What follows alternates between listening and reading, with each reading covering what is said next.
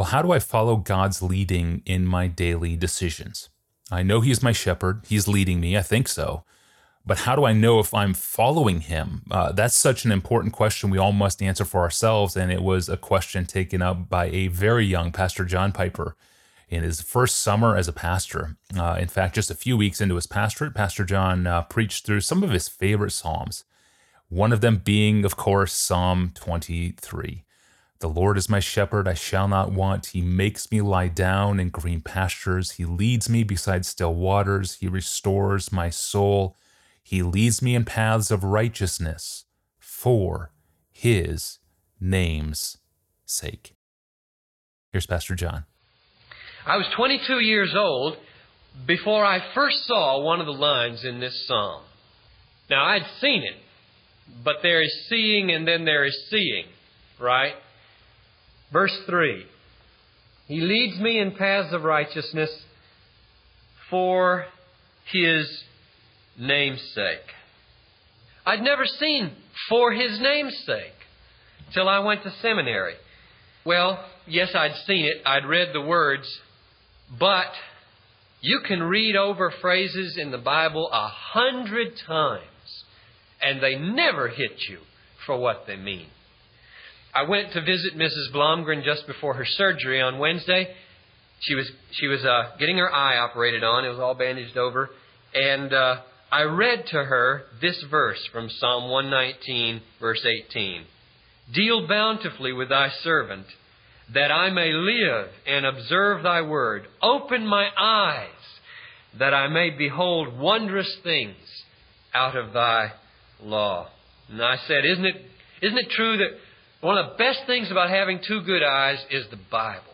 Being able to read the Bible. But isn't it true, too, that there is another pair of eyes that God has given us? Paul calls them the eyes of the heart. And he prays in Ephesians 1 that the eyes of the heart might be enlightened. And I think that's what the psalmist is talking about. May the eyes be opened that we may behold wondrous things out of thy law. Well, I hadn't seen that phrase there in Psalm 23 as wondrous. I'd been as deaf to that theme as you could imagine. But there it was.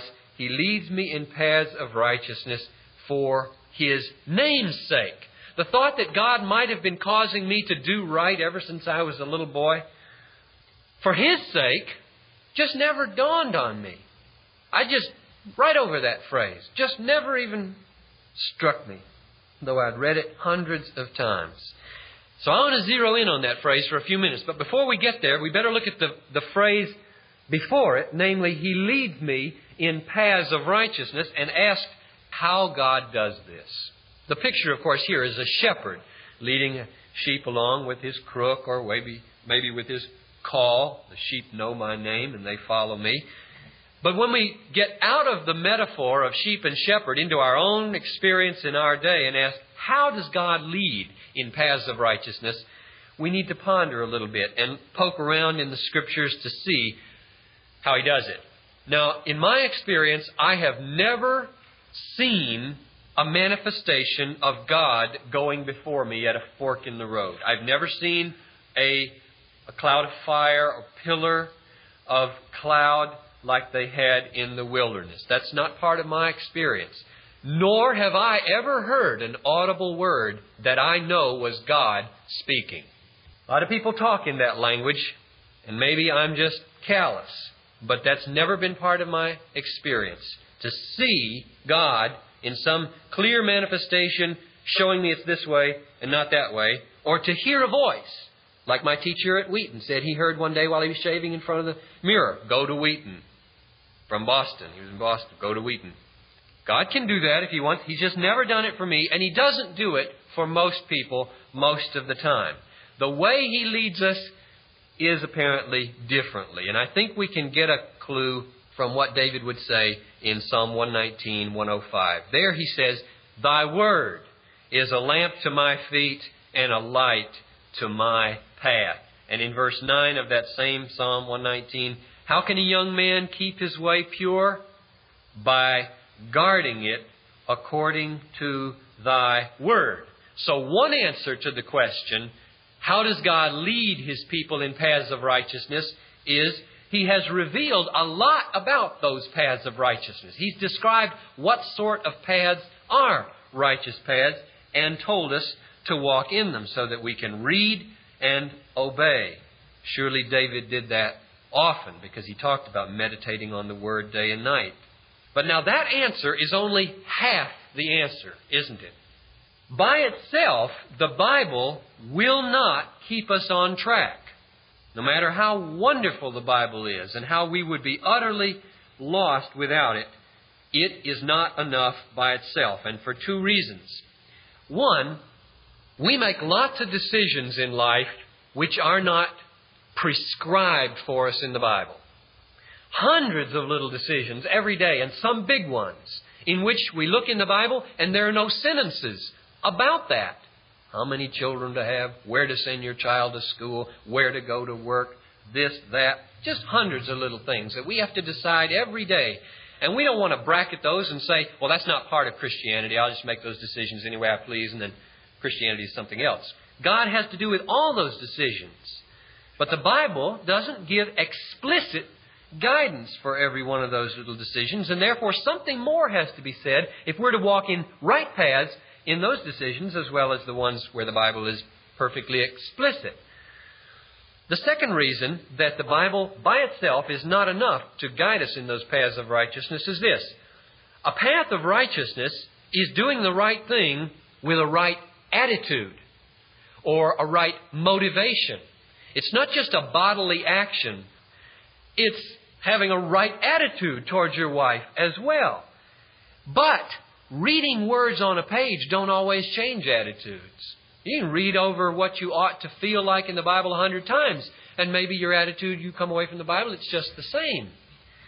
Something else has to come into play, and I think that's why David said, God leads us in paths of righteousness, and why Paul said, all who are led by the Spirit are the sons of God. We need not only revelation coming to us from outside, namely the Bible, we need transformation coming to us inside from the Holy Spirit. The Word and the Spirit together are the leadership that we need. Paul says in Romans 12:2, this very familiar word, don't be conformed to the world, but be transformed by the renewal of your mind. Why? So that you can prove, or better approve, of the will of God, what is good, acceptable, and perfect. In other words, you've got to have something happen up here on the inside, some changed attitudes, some changed feelings, or when little decisions present alternatives, you won't know how to prove which one of those is the will of God.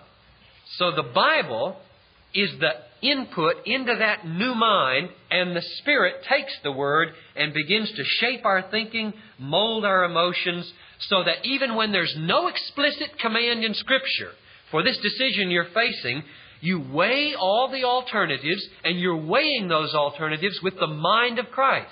Paul says, we have the mind of Christ. And then when you make the decision, you look back and you don't say, my, what a smart fellow was I, but rather you say, thank you for your word that informed the principles of my life, and thank you for the Spirit that shaped my emotions and my priorities so that I made this decision your way. And God then gets the credit for the leadership. Which means, personally for me, that I have been driven basically for all of life to meditate day and night on the Word and to pray continually that the Holy Spirit would work on me. You can't over-intellectualize the Bible. You can't over-spiritualize your private experience with God. It's both and, not either or. It has been in my experience, and I haven't found the two in conflict, but tremendous complements for guidance in life. Finding Guidance for Life, a helpful clip from an excellent early sermon on Psalm 23 titled The Shepherd, the Host, and the Highway Patrol, preached on September 7th, 1980, and available in its entirety online at desiringgod.org. I found this clip as I'm just working my way through early Piper sermons, and if you find a clip from any year, email it to me, give me your name, hometown, the sermon title, and timestamp of where the clip happens in the audio, and make a note of what stands out to you in it. Put the word clip in the subject line of an email and send it to me at askpastorjohn@desiringgod.org. That's an email address, askpastorjohn@desiringgod.org. Well, we're in our 10th year on the podcast. We've covered a lot of topics, and that includes the topic of birth control, which we have talked about 3 times on the podcast in APJs 230, 552, and 1347, but not in the last 3 years. And Friday, we returned to it, talking about permanent birth control options, a question from a Christian couple who says they're done having children. I'm your host, Tony Reinke, and we are rejoined in studio with Pastor John when he returns with us on Friday. We'll see you then.